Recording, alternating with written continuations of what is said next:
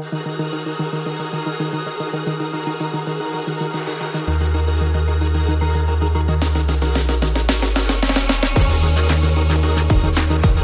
is really like a generational crime that's being committed to young people, that they've been given this gift of this government, the longest running, most successful democratic republic in the history of the world. And they hate it because they don't understand it.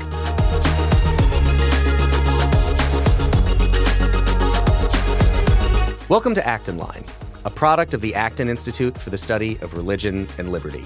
I'm Eric Kohn, executive producer. America isn't a democracy. It's a republic. If you listen to this podcast, there's a decent chance you've heard somebody say that before. And usually it's said to make a salient point about the type of government that we have in this country.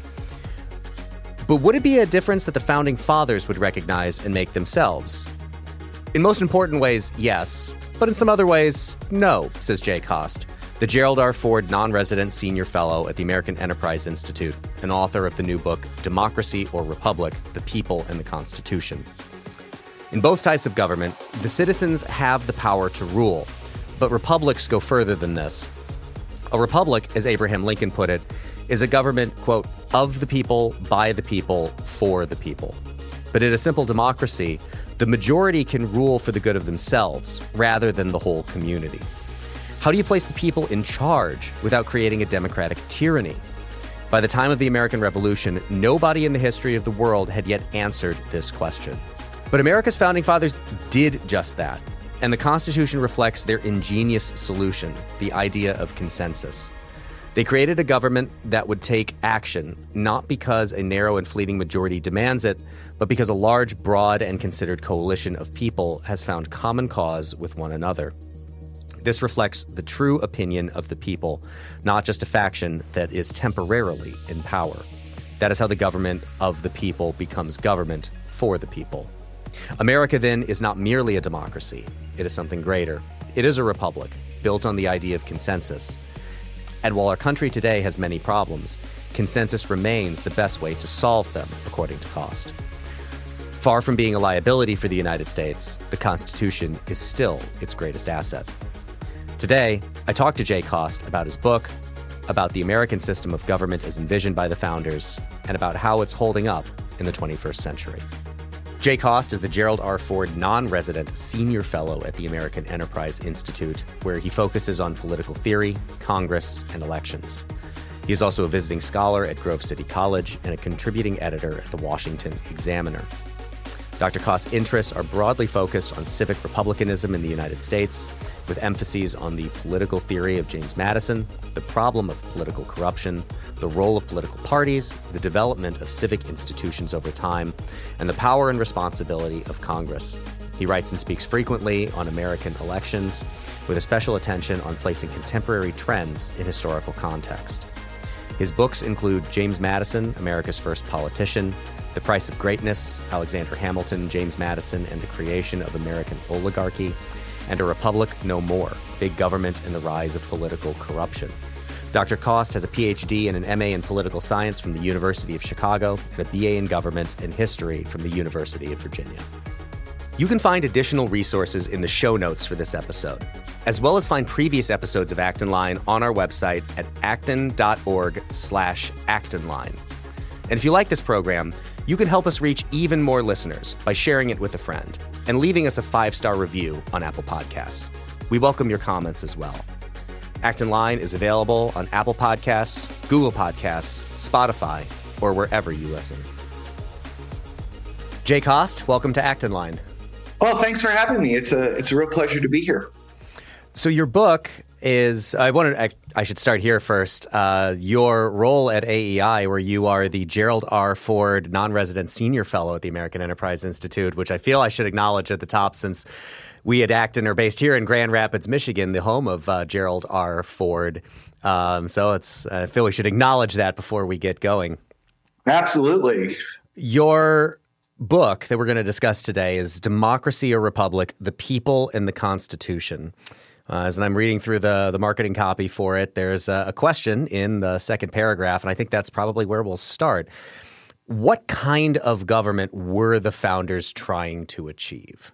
Well, again, thanks for having me. It's a pleasure to be with you. The founders were looking to achieve a republic, which is, people say, well, what's the difference between a democracy and a republic? I like to think about Lincoln's definition of a republic: government of the people, by the people, and for the people. It's that last one that's most important. The idea that the government is the property of the people, of the entire political community, and that it is therefore duty bound to act on its behalf. Now, the founders were of the conviction that the only way a republic could actually function is if all offices were ultimately tied to the people, so of the people and by the people. So it's intended as a mix, right? It's intended in part to rely on what the founders called the Republican principle of majority rule, which we today would call democracy. But it's a democracy that is to be shaped and guided in such a way that the people don't govern simply for a faction, like a numerical majority that will not have the power to rob a numerical minority and take all of their wealth and trample on their rights and things like that. So it's intended as a mix.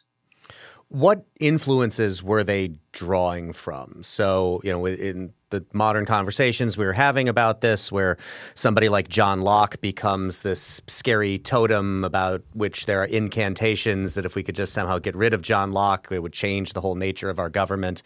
Were they influenced by Locke and his political thinking? Were they influenced by the Roman Republic and the history of all of that? Was it a mix of it? What inspiration are they drawing up this kind of a document to form the government of this country? Yeah, well, I think they definitely were influenced by Locke. I think in particular, Locke's vision of the ends of government. What is the purpose of government, right? That government is not supposed to, in the classical Aristotelian sense, government is not supposed to bring about eudaimonia, right? It's not supposed to make us better people. It's not supposed to help us achieve our natural or potential excellence. The purpose of government is to protect our rights, and above all, frankly, and as problematic it sounds today, to protect the right to property. That's the appropriate ends of government, and that is expressed at multiple points throughout the Constitution, even not just the Declaration of Independence. Constitution talks at multiple points about the protection of property. So there is that. The question, I think, the way to think about this is, okay, so we have the ends of government being, Lockean, or maybe better put, just English, because I think that Locke was really articulating an idea that had been developing in England up to that point for almost a millennium. The question is, okay, how do we go about doing that? And for that answer, the Americans do not rely nearly as much on the British. I mean, they sort of borrow elements of the British system, the bicameral legislature, for instance. But the Americans are more inspired by the Roman model, the Roman Republic. And they're particularly, I think they lean a great deal on the writings of an interesting character named Polybius, who was a Greek-born kind of intellectual who was brought to Rome as a slave, actually, when Rome had conquered Greece. And he said about trying to understand how this podunk backwater city-state could conquer the heir to the empire of Alexander the Great. And one of the things he came up with is what we today understand as checks and balances. He said, Polybius's argument is that the Roman system was a brilliant innovation in terms of power sharing. And the Americans, I think, more than anything else, really emphasized the nature of power sharing. You were talking a little bit about this, but I want to drill down a little more on it. The differentiation to be made between democracy and republic. In what ways, give us maybe again how we should differentiate the two. And in what ways are they synonymous, and in what ways are they opposed to each other? Because we get, the way people talk now, they're used interchangeably, or yes. I think particularly on the political right, you'll get a lot of the we're not a democracy, we're a republic, which always seems to me to be kind of gesturing at a point that's correct, but is not nearly as profound as is suggested by the people who chant it. Yeah, I think that's a good point. So I guess to start, I would point out that if you look at examples of republics prior to the United States, we would probably call them oligarchic republics. So the Roman Republic had power sharing among the citizenry, but the citizenry was an elite group to start. You had, citizenship was sort of restricted, especially in the era of the Republic. And then on top of that, wealthier citizens, the equestrians and the patricians, enjoyed greater political power than the plebeians. If you likewise look at the Florentine Republic of the Quattrocento, same thing. It's an oligarchic republic. Ditto the Venetian Republic. It's oligarchic. It's probably the most extreme example of oligarchy, right? So really, the way to think about it is that a republic is generally characterized by power sharing arrangements among the citizenry for the sake of the community of citizens. So the United States, yes, when the country is founded, the franchise is limited. Obviously, it's limited to white men. And they do borrow this sort of notion of property ownership as being an essential quality of citizenship. They'd gotten that from a variety of places in the Western tradition, but the trick in the United States was that in the early, really up until, relatively recently in our history, land was extraordinarily cheap. So the United States was always going to be probably destined to move in a sort of a more democratic direction, whereby, the citizenship is broadly defined. I would say that's probably the best way to understand the differences between the two of them. A republic conceives the government as being for the citizenry and structures it in such a way that the government acts on behalf of the citizenry. And then when we're getting into the differences between a democratic republic and an oligarchic republic, it's really an issue of how broadly we're defining the base of citizenship. But I would point out that, people talk about, how we're a democracy. We're not a democracy. We're a democratic republic. That's an important distinction. I mean, democracy comes from the Greek, literally translates to rule of the people. There are all sorts of things that the people are not allowed to do. Right? I mean, that's the Bill of Rights itself is an expression of the limits of what the people are allowed to do. And our three branches of government and the division of power, all of it seeks to limit or at least redirect the power of the people towards certain ends. And that, I think, is the most important thing to bear in mind, is that a republic talks about the end of government. A democracy is really the means of government. And a democratic republic channels the democratic spirit towards republican ends. Well, you could also have throughout the country a kind of mix of ways of making those decisions about things, where you have things that are a lot closer to pure democracy. You have states that have a lot of ballot referenda that you can change the law by getting 50% plus one person to vote for it.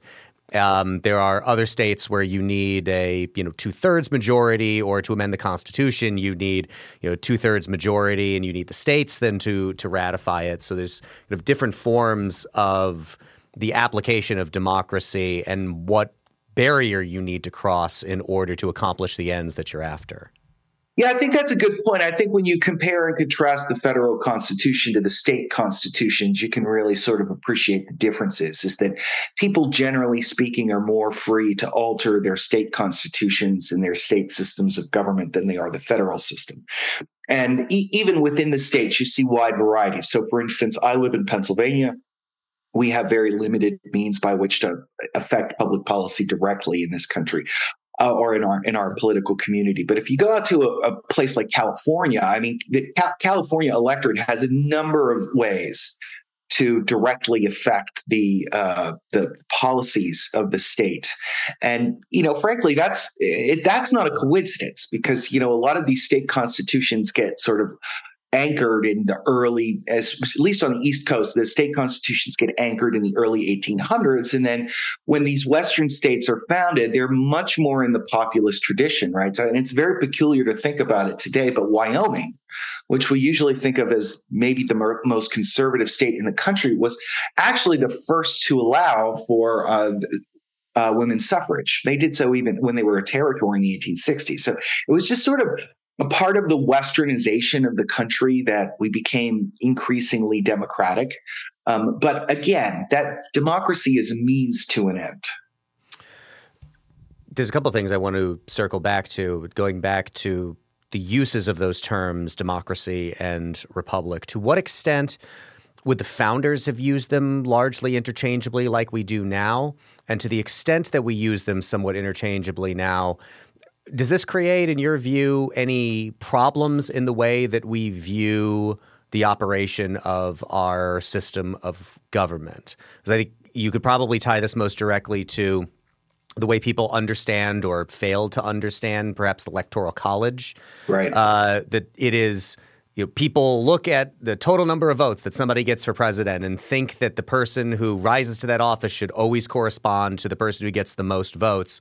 But that's not the way the system is set up. And we get these tensions that now appear largely because of odd artifacts of history, right? That we've had a handful of elections in recent memory where the person who got the most popular votes did not become the president of the United States. So to what extent were these terms interchangeable with the founders, and to what extent does the interchangeability of them now contribute to the civic problems that I think we would probably both agree that we have in the country at the moment?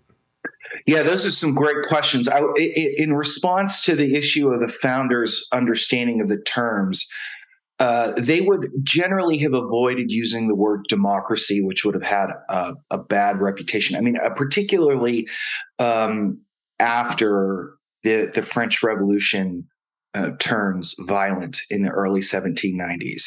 You're going to be very careful to use the word democracy because that is it's a politically loaded word, because democracy became synonymous with social revolution, destruction of property, violation of individual rights. That is a word that sort of comes later on, I would say. So, like, for instance, when Tocqueville, Alexis de Tocqueville, comes to the United States, and in 1835 and 1840, he publishes Democracy in America. And I think that Tocqueville is probably demonstrating or illustrating maybe that the word had become more comfortable as an understanding of our system as we moved west, as land became available, and we were effectively, by the time Tocqueville's writing, we have universal white manhood suffrage by that point. I would say that when the founders, when they want to talk about what we today would call the democratic principle of majority rule, they would have called it the Republican principle of majority rule, because in their view, you could not have a proper expression of the public interest without what you needed in majority rule. I think that one of the challenges with so that you mentioned the Electoral College and the sort of discussion, not the discussion, but the problems that we have today in understanding how our system of government is intended to work. I think that one of the challenges is that people forget just how large a country we are. And they forget, when they complain about the Senate, they complain about the Electoral College. What they're really complaining about is that these sparsely populated areas have an outsized role in our system. And I think what they're misunderstanding is really the essential value of federalism. Usually we think about federalism as the sharing of power between the federal governments and the states. And it definitely is that, but it is also the commitment to bringing state political communities into decision-making on the national level. So we see that in the Senate. We also see that in the Electoral College. And this was not something that when they went to Philadelphia in 1787, that Madison, for instance, wanted. He did not want this kind of federalism. It was something that was basically forced upon them by a political compromise. But even though it was and so people will point that out and say, oh, well, it's a political compromise. There's no reasoning behind it. That's not true. There is a reasoning behind it. It's just that the reason had to be articulated through the debates. And the reasoning is that in 1787, Virginia, Pennsylvania, and Massachusetts were overwhelmingly the population centers of the United States of America.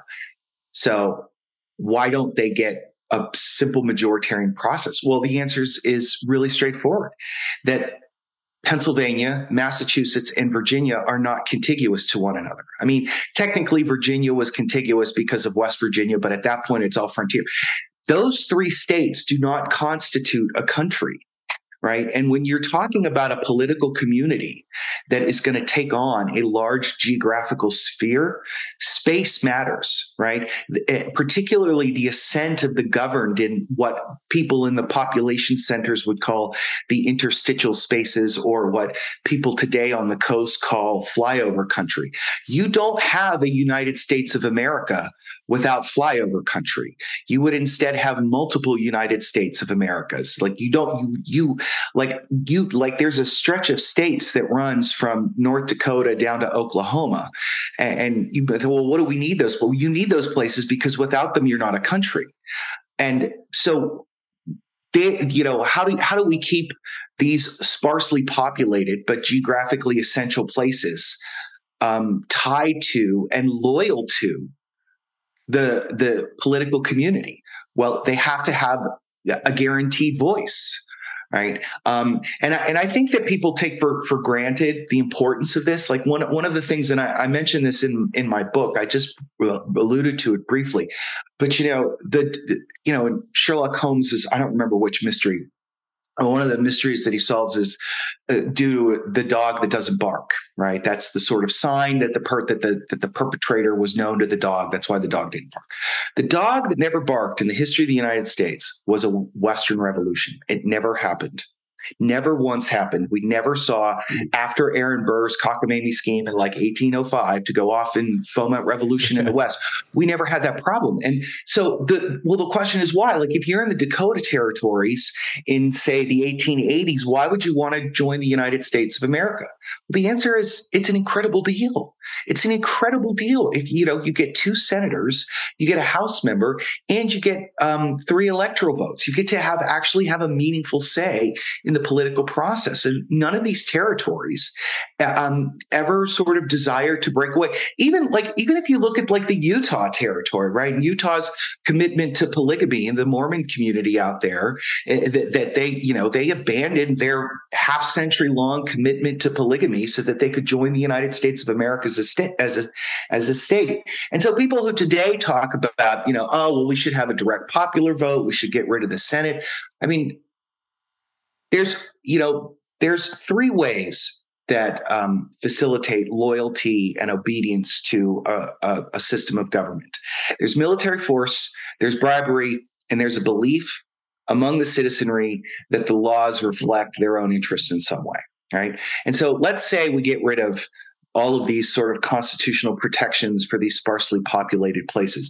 For a generation or so, I probably would see them stay within the Union out of a sense of shared memory and shared loyalty. But what about in 75 years? 75 years of, say, Wichita, Kansas being ruled by Los Angeles, California, New York City. Are they going to put up with that for that long? Yeah, that is not how human nature works. People need a reason to obey the government. And the Constitution does a brilliant job of bringing in far-flung, disparate people into the actual system through which they have not just a technical vote, but they actually have a meaningful say. All of the states have a meaningful role to play in the formation of public policy. I always thought the great, as of yet unrealized sequel to the musical Hamilton would be something about Aaron Burr's entirely bizarre efforts after the duel he has with Hamilton and what he goes west to do. And for people who don't know that, just go look up that story. It is absolutely wild. Yep. You talked a little bit about this with de Tocqueville, but how does the term democracy get rehabilitated? Because we use it far more than we use the term Republican now. Yeah. And I have a follow-up question that I think it may get to a little bit of this. But how does democracy get rehabilitated and kind of become the default term that we use to describe our system of government? That's a great question. I would say there is there is probably the moment where that really begins to happen is in the 1820s after the corrupt bargain, the so-called corrupt bargain between Henry Clay and John Quincy Adams.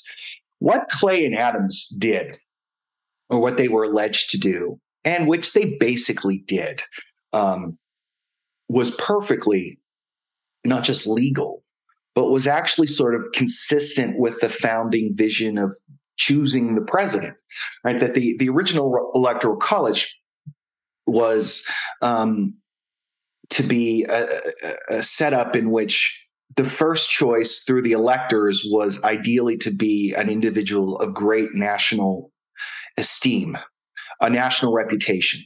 Barring that, in the absence of an Electoral College majority, would go to the House where there would be bargaining. And that's exactly what Clay and Adams did. They made a bargain with one another, and they made a pretty reasonable bargain, not just between the two individuals, but if you think of Clay being the sort of advocate of a Western interest and Quincy Adams being from Massachusetts, it's a pretty straightforward regional bargain as well. But the reaction to the so-called corrupt bargain, and even the fact that it was called corrupt, and the idea was, no, the people had chosen General Jackson. And so therefore, this was illegitimate, I think is an indication of the shift in the language. But, it flips back around, though, in the 1850s particularly after the Compromise of 1850 and then the Kansas-Nebraska Act, and you see the emergence of a political party known as the Republican Party, drawing its name from the Jeffersonians called themselves the Republicans. They did not in common memory, we recall the Jeffersonian Party as the Democratic Republican Party. That's not what they called themselves. But the Republicans of the 1850s were sort of doing the same thing that the Republicans of the 1790s thought they were doing, which was protecting or vindicating a national interest against the designs of a selfish faction. So that's where we get this fight between, the Democrats and the Republicans. So even the right, and I would say too, I think that you sort of see this still today in the contemporary sort of imagination, that for all that the parties have changed, usually when you hear people say, "Oh, our Constitution isn't consistent with democracy with a small d," they're probably Democrats with a capital D. And people who are like, well, it's actually more complicated than that, like myself, right? I'm a small r Republican, but in Pennsylvania, I am registered as a capital R Republican. And I think there's probably still these two traditions going on. And, maybe it has to do something with the fact that in the last, 75 years or so, the elite quarters of public intellectuals have been almost uniformly captured by the left, and then they're now all capital D Democrats. So this is the only discourse in which they can conceive the American project engaging in, which is, democracy, when in fact it's actually a complicated mixture. You got to the question I was going to ask, so I guess it's not as weird a question as I thought it might be, of to what extent do having two political parties in a two-political party system named the Democratic Party and the Republican Party, when here we are talking about there's a difference to be made between democracy and Republican form of government, to what extent does this engender some kind of confusion amongst people? And again, I'm keeping this in the context of, at least my opinion, that I think we're failing on civics education. So a lot of, the understanding people would need of why the Electoral College exists and why the separation of powers exists and why we have, three branches of government and all of that we're not doing a good job of educating people at that. But the having two political parties bearing the names essentially of these two concepts that both go together and oppose each other at the same time, to what extent does that engender confusion amongst people? Or to you, kind of what you were talking about, does it still largely represent those two kinds of forces that have been battling each other really since the founding of this country? Of, are we going to be more of a country that is pure democratic? Although certainly I don't think anything in the founding really suggests that anybody was much interested in that. But that has evolved over time, and the kind of Republican principles that you've been describing. Yeah, I think, it's interesting. The history of the Democratic Party for the at this point, probably not the vast majority of it. But, Jackson claimed the mantle of democracy. But the great irony is that the Democratic Party really until the 1960s was in many respects the anti-democracy party. I mean, if I sort of, if people are looking for a hot take of mine about American political history is, that the Democrats stole the elections of 1876, 1884, 1888, 1912, and 1916. They stole all of them because they systematically violated the constitutional right, the 15th Amendment and the 14th Amendment. So the history of the Democratic Party is until it was Lyndon Johnson came around. Lyndon Johnson on a presidential level, because if you look at Johnson in the 50s, he's still killing civil rights legislation as late as 1959. The party really was not democratic. So there is an irony there that the party, and it's an interesting thing too, because the party started as this sort of like democratic movement, but it ends up getting, like the slavery issue, kills the Whig Party. And the Whig Party tried to be this North-South balance around Clay's American system. And it doesn't kill the Democratic Party, but it eviscerates the motive force of the Democratic Party in many respects. So, I mean, I think there's a lot of confusion there. I mean, it's probably similar.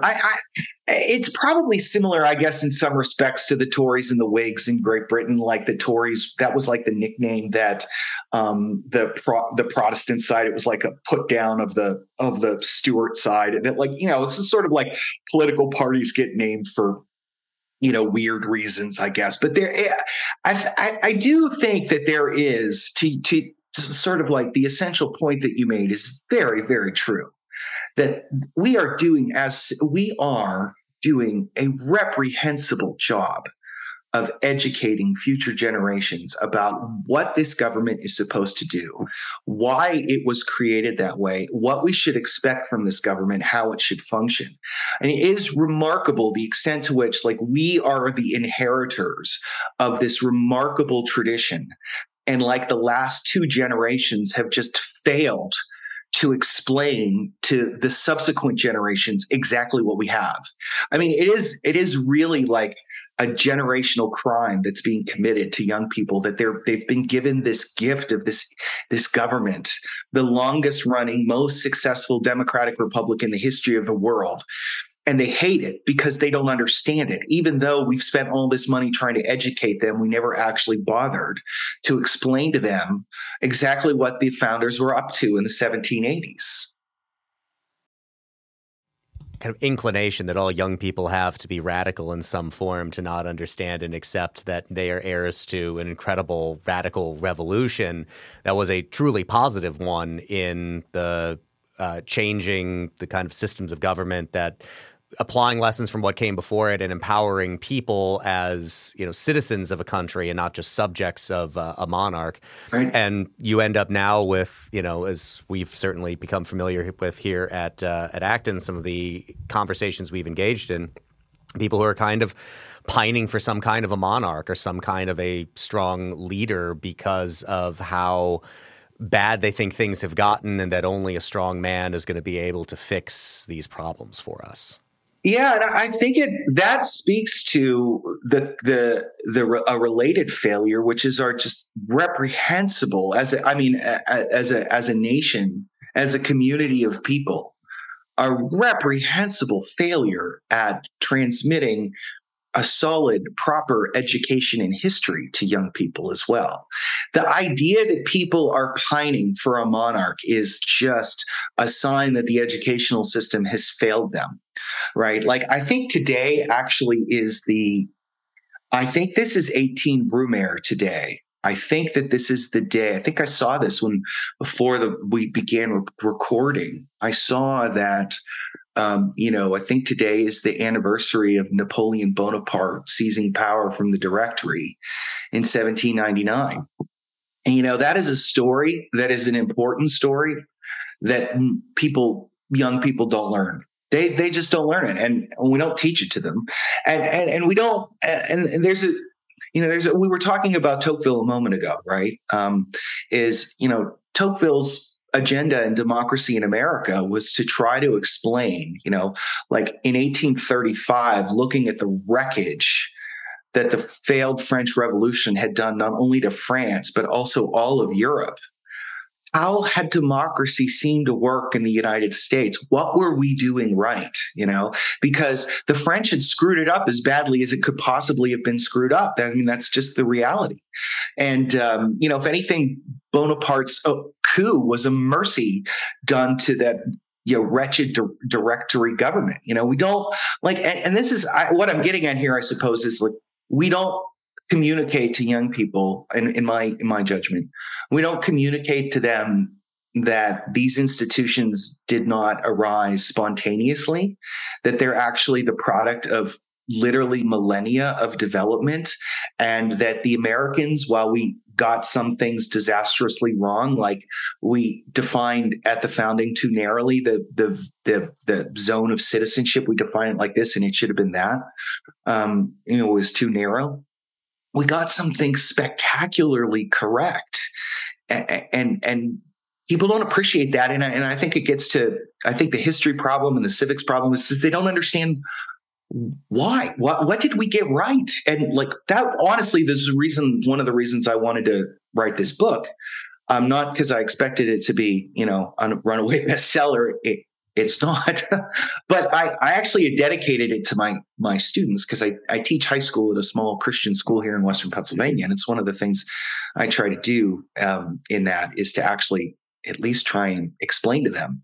And so I sort of wrote it as a way for particularly young people to stop and appreciate, this government actually exists. We do things the way we do things for a reason. And look, if you want to disagree with that reason, you're more than welcome to.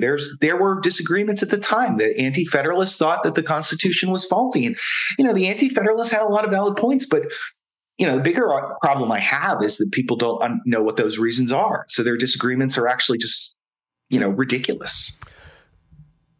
Tying it back possibly to Tocqueville, but as he's trying to explain why has this attempt at a democratic form of government worked so well in America when we see the carnage and the wreckage of what is going on in France, to what extent can you attribute at least some of that to properly understood American exceptionalism, right? The idea that just, Americans were just different and we didn't come, people came from Europe, as a country, we didn't have the same feudal past. We didn't have a lot of the baggage that we would be bringing into revolution like we had in the 1770s, as opposed to a lot of the baggage that was being brought into the French Revolution.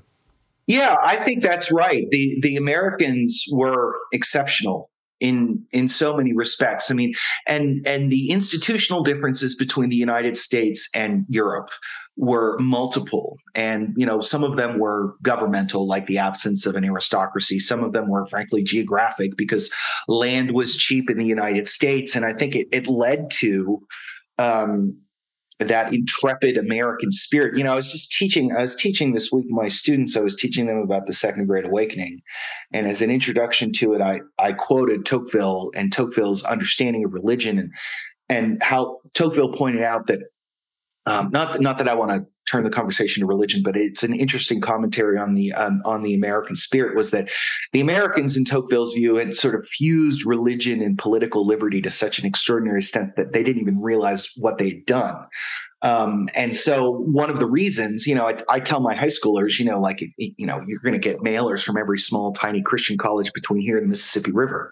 That's because, as people moved west, there were all these sort of Yankee Protestants who came along, left their life of comfort behind to spread religion, and by extension to spread the principles, from their perspective, the principles of free government. I think that is also part of the intrepid spirit, or the unique character of the United States of America, was the spirit of Americanism. Another example I give as well is if you look at Lincoln's second inaugural address, he understands the institution of slavery in a way that I don't think anybody else in the West had seen it, and contextualizes the issue of slavery basically in biblical terms and like comparing like in the institution of slavery to original sin and the civil wars, the punishment we're due. It's just such a uniquely American thing. And I think that American exceptionalism it exists for a lot of reasons, but I think ultimately it exists most substantially in the hearts and minds of the American people, which is why I think this absence of proper civic education is really concerning, because, this is something that has to be passed down from generation to generation. And if we're not doing it, that's a major problem. Two things. One, us at the Acton Institute will always welcome anybody who wants to turn the conversation in these things to religion. So you're more than welcome to do that. Okay, good. And you reminded me actually of another Lincoln speech that I think well captures this, which is to the extent that I can always remember it exactly as he said it. I try to. No, the electric court speech from Lincoln, if they look back, talking about immigrants coming to this country, if they look back through this history to trace their connection to those days by blood, they find they have none, that they cannot carry themselves back to that glorious epoch and make themselves feel that they are part of us. But when they look through that old Declaration of Independence, they find that those old men say that we hold these truths to be self-evident, that all men are created equal. And then they feel that moral sentiment taught in that day evidences their relation to those men, that it is the father of all moral principle in them, and that they have the right to claim it as though they were blood of the blood and flesh of the flesh of the men who wrote that declaration, and so they are. Yeah. I mean, it describes me perfectly. Like my great-grandparents came over here from Northern Ireland in the 1890s. But when I think about my history as an individual, I don't think like, okay, well, I was a Northern Irish until the 1890s, and then I became an American.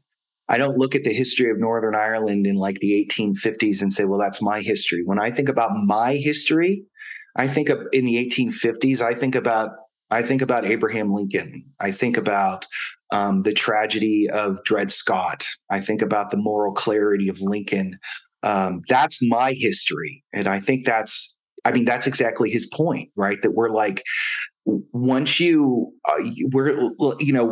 it's an adoptive relationship, but once you're adopted, you're in. That's it.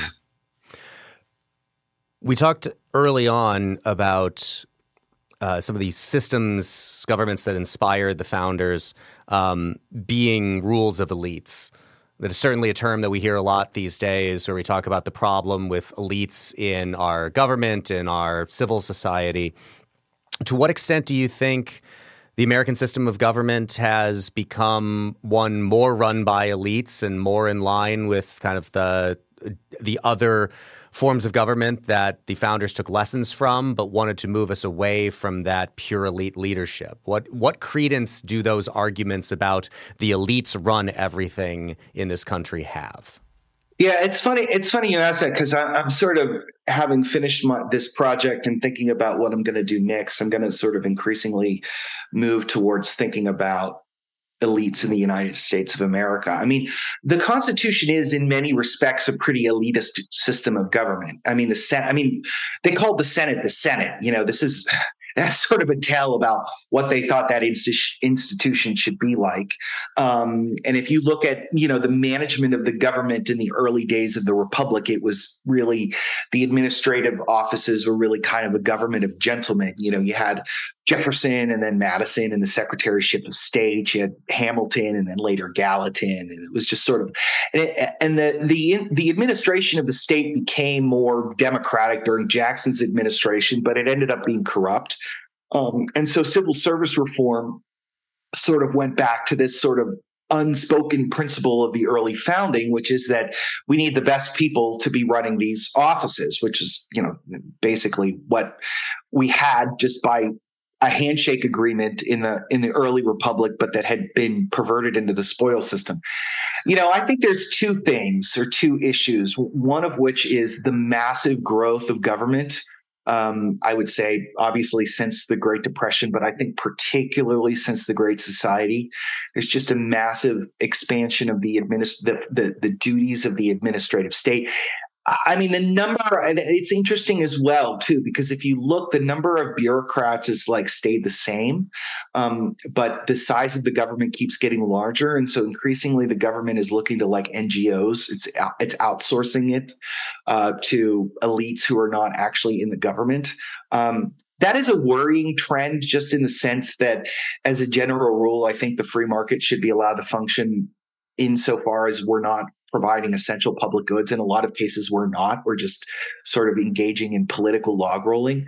One of the things that I do think is a deeper problem, though, is that even if we were to scale back the government significantly, we would still have a very elitist administration of just because our country is so large. And just, you think about sort of like the Interstate Commerce Clause. When they wrote that in 1787, interstate commerce was pretty narrow, but like even this conversation that you and I are having, I mean, you're in Grand Rapids, I'm north of Pittsburgh. This is interstate, right? So it's just going to lead to, we're calling for the regulation of interstate commerce. It's just going to be a lot of elites. I think that one of our biggest problems is not the existence of elites, but that our elites are just terrible. I think that elite, like if you think about the sort of principle that, okay, we need like the best and the brightest, to borrow, an ironic phrase from David Halberstam.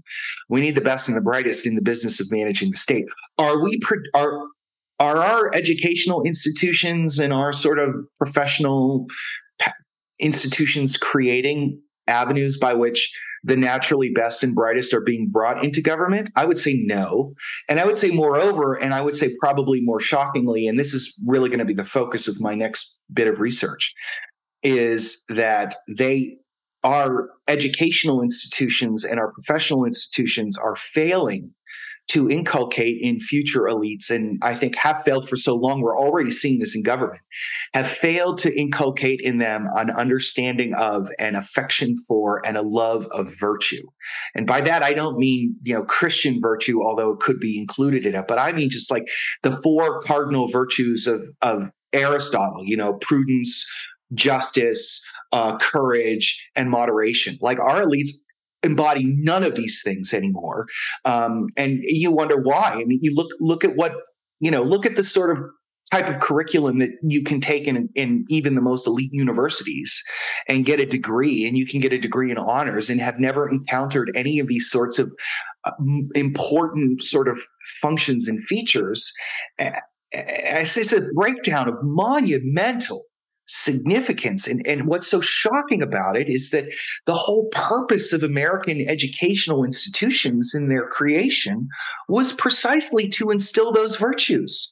And instead, our higher education institutions have become a sort of combination of, non-machining technical learning. So you learn the technique of being an accountant or whatever on the one hand, or just a breeding ground for postmodern radicalism.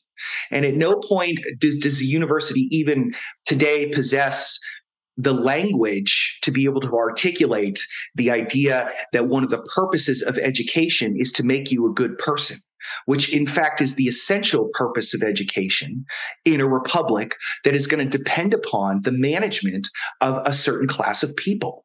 And I look, for instance, like Yuval Levin at AI has made this point, is sort of like people sort of look at these offices as they acquire them in government as sort of like notches on a bedpost, as opposed to duties that have to be performed in payment to a country that has been so good to us. And or like another example, I mean, how many politicians are involved in legal graft as sort of like conflicts of interest? Virtually all of them are. So much so that when it came out that the Speaker of the House, the current Speaker of the House, isn't a millionaire, it was a scandal. That he's been in office for over a decade. How hasn't he gotten rich? It's like, well, the problem is that people get into these positions of power and they use them to enrich themselves, which is a problem in and of itself. But it illustrates the deeper issue is that they don't have a real true sense of justice. Like our elites are terrible. Yeah, we had Matt Lewis on a couple months ago about his book, Filthy Rich Politicians, which I think highlights a lot of the problems that you just described there of the rich get into it and get richer as a result. You you beat me to the Yuval Levin space on the bingo card for people out there who listen to this podcast. But I also hear the synthesis of that with one of your other AEI colleagues in Charles Murray. And I remember hearing Charles talk about, to the extent that those elites at least live more or less in the kinds of ways that we would regard as being virtuous, they have been imbued with such a fear of talking about living the way that they are as a better way to live than alternatives, that they live that way, but they do not preach what they practice. So on one hand, they're not being fully formed by the institutions. They treat them as platforms instead of formation institutions like Yuval diagnoses. And then to the extent that they do operate their personal lives in that way, they just won't talk about it for fear of coming off as judgmental. Right.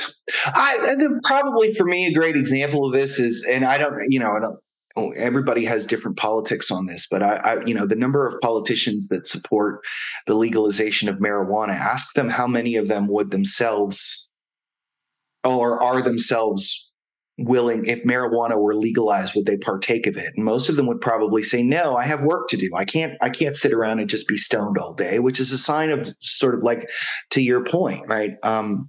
And I think another problem as well is there is an absence of patriotism among political elites.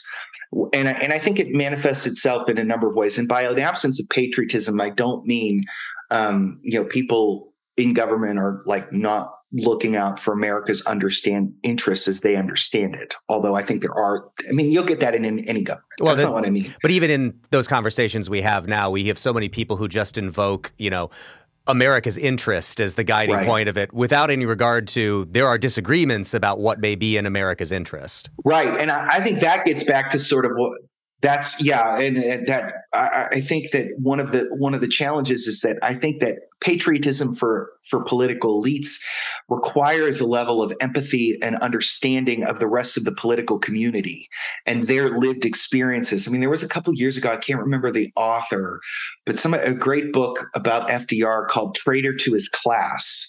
Right. That like FDR was really interesting and unique in the sense that like he had, even though he was, frankly, as being part of the Hudson River Roosevelts, was about as blue-blooded as they came. And yet the man had a tremendous sympathy for the American people. I mean, to the point that he was sort of a farming nerd and understood like agricultural interests extremely well. And I sort of think about that when I like, particularly when I see today, like in the political conversation among Democrats right now. But if the shoe was on the other foot, I think Republican elites would do the same thing, talking about, the economy is actually good.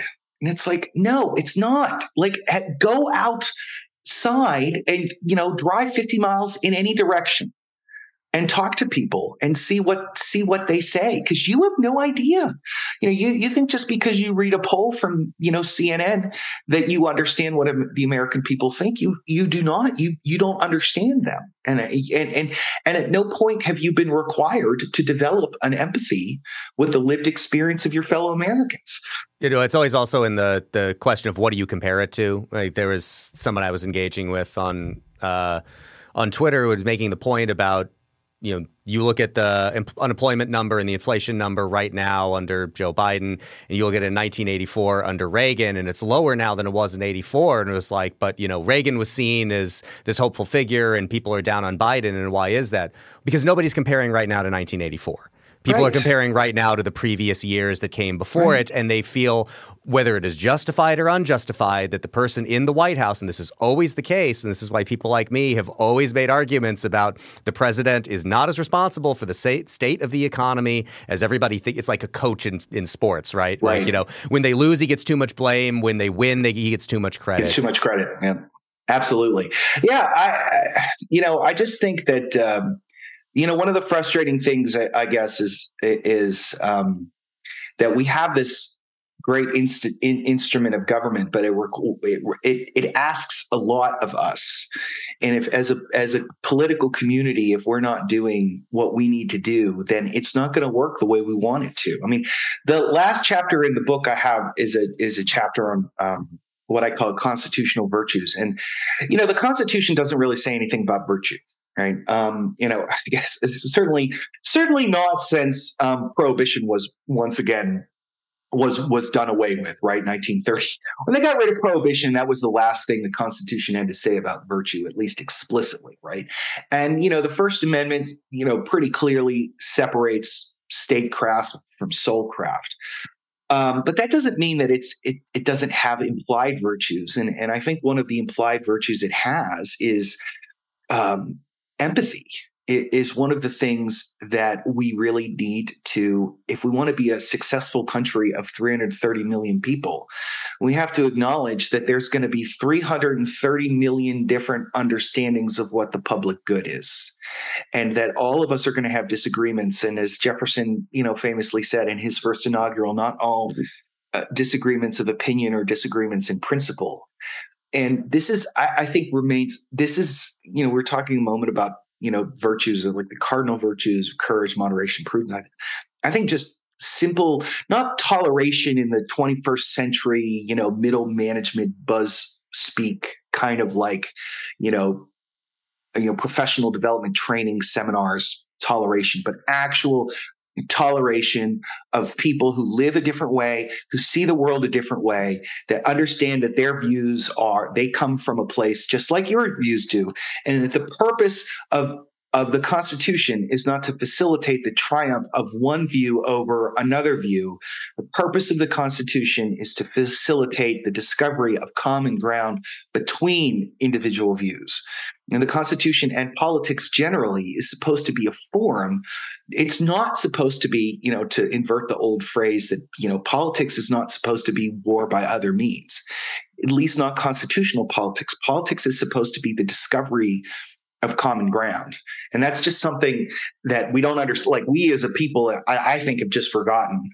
And even in light of the fact that, politics has always been and will always be full of rough elbows and stuff, but there is a certain kind of religious zealotry, I think, that has infested the body politic, particularly the fringes on both sides, which really sort of are increasingly driving the political conversation through, cable news ratings, through online social media engagement and donations and things like that, that there's this, we're sort of forgetting what the Constitution asks of us as citizens. I think the internet is one of those exacerbating problems too, which is, and I don't consider it a problem in the sense of it's something necessarily to be fixed, but that it is like any technological advancement like that. We have yet to really, it's fairly new in the history of humanity. We've yet to really learn how to live with it. And I think it was Christine Rosen who made the observation that social media kind of becomes all the downsides of living in a small town with none of the upsides. It makes things that happen thousands of miles away feel like they're happening in your backyard. And that tests people's tolerance for that kind of toleration when they see people living in ways they regard as bizarre right in the screen that they're holding in their hand, rather than maybe being told about something that's happening thousands of miles away and going, that's weird, and moving on with their day. I think that's such a good point. I really do. I like, for instance, I see things about the way things are in San Francisco, and I feel like personally, I feel an emotional reaction that has nothing to do with my own personal life, because I made the choice years ago not to live in San Francisco.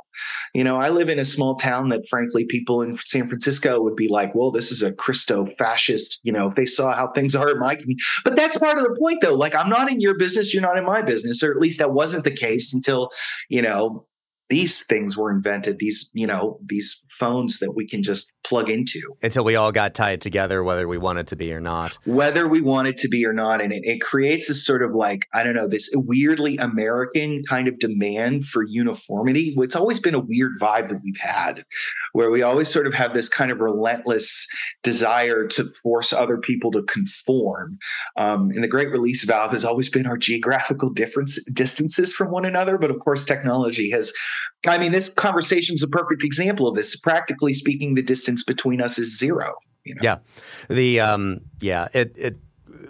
yet to really figure out how to live with these kinds of connections. And to me, I always come back to thinking that I think I understand the creators of these social platforms, what they were thinking, this idea of, wouldn't it be incredible if all kinds of people could talk to each other and we would better understand each other?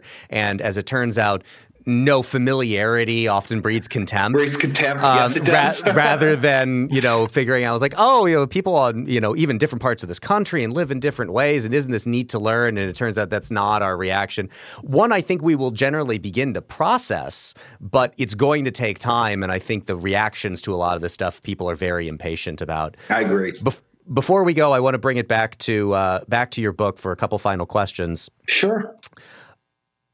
How is our system of government, as envisioned by the founders, holding up? I mean, we've had a lot of conversations in the last number of years about different political figures taking a sledgehammer to the institutions of our government, of our democratic republic, different arguments about how well it's holding up. In your view, how well do you think that system of government is holding up, and how do you think the founders who designed it would think of the way we're operating it now? I don't think it's holding up well.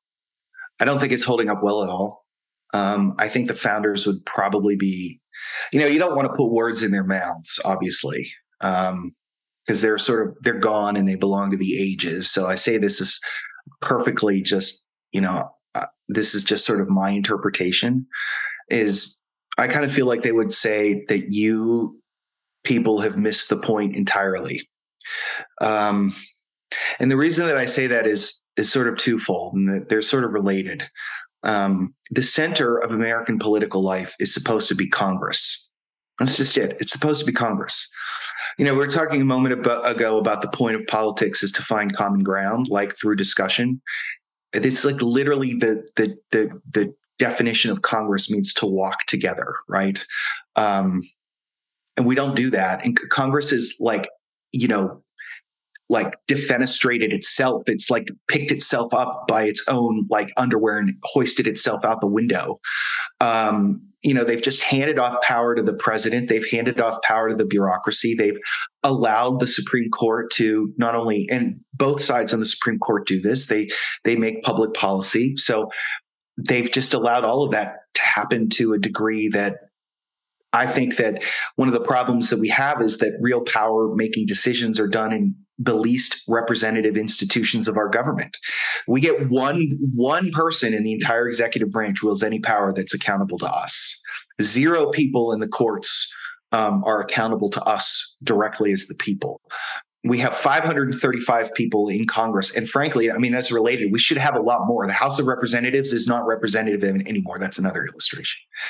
I would say that's one big issue in the weakening of Congress. I think another issue is, and the Anti-Federalists warned about this, as a point the Anti-Federalists made was that the federal government's access to tax revenue would be so large that it could basically transform the states into vassals. And that really didn't happen, I don't think, until after World War II, where the tax base, the United States federal government has access to the greatest source of wealth in the history of the world, which is the American middle class. And it has access, it can tap into this seemingly limitless vein of wealth. And it has, in fits and starts, turned the state governments into vassals. Basically the same way it happened in the medieval era. Like the states need something from, a nobleman needs something from a king, so the king gives it to him, but with strings attached. And we see this with Medicaid, we see this with highway spending, we see this with all sorts of things, because the federal government's superior tax base enables it to give money to the states, and so it bribes the states. And as a consequence, people don't pay attention to what's happening in the states anymore, because there's no act. We had for instance, an off year election, just earlier this week. And, turnout was like 30%, which is a pretty pathetic level, compared to a presidential election where it'll be 70%. People just don't pay attention to what's happening in the states, which is a problem, number one, because the states were meant to be a check on the federal government. But also, number two, the states are actually in charge of a lot of important things. People have been complaining about these, Soros DAs, like injecting themselves into political, city life. Like, how has that happened? Well, it's happened because nobody pays attention to what's going on in the cities, at least not in a large enough number, And so I think that they would be they would be very concerned, I think, but between those two things, that ultimately there has been a draining of power from the most democratic, most popularly elected, most even Republican institutions to the least Republican institutions. So that even though, and there's this great irony, is that we have expanded and we've corrected, often at great costs to the nation. We've corrected the grievous mistakes the founders made of having too narrow a definition of citizenship. We've expanded that and we've corrected that. But at the same time, we've also stripped away so many of the civic privileges that came with being a citizen, of sort of a meaningful say in the affairs of the state. And that we today have, like, the average American has less say over what happens than probably any average American citizen, with the exception of, blacks who were living under Jim Crow, who were technically citizens but not protected. With that exception, like, citizens, and again, more narrowly defined, but in 1896 had more sovereignty than we do today in 2023. With regard to what you identified there, and without making this final question, just like the Kenan Thompson character on Saturday Night Live, who just kind of gesticulates and says, "Fix it." What is one specific change that you would prioritize in making, whether it's legislative or whatever form that you think it would take, but something specific that you would want to change to begin addressing the problems that you just walked through? I think that the most important thing that we can do is rebuild the institution of Congress, generally speaking.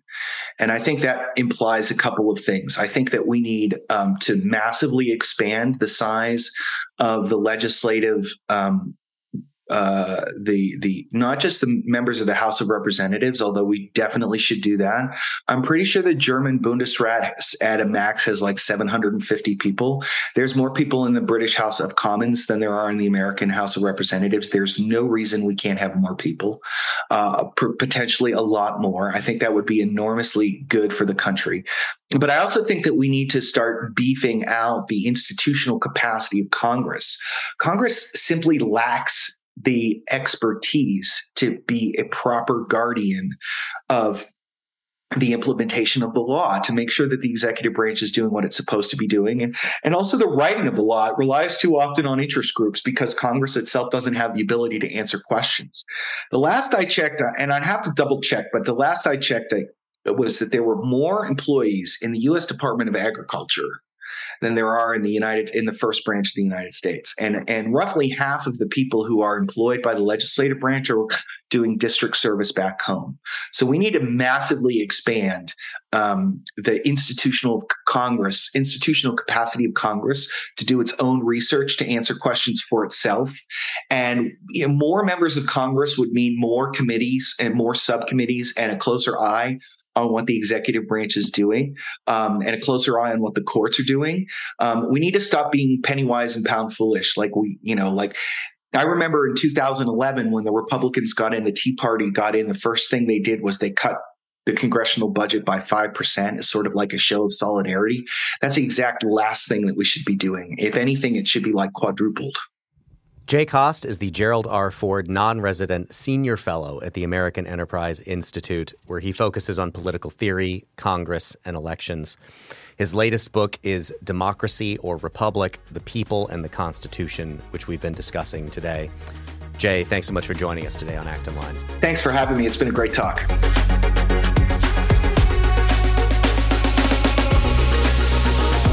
As always, thank you for listening. Our team loves putting this podcast together for you.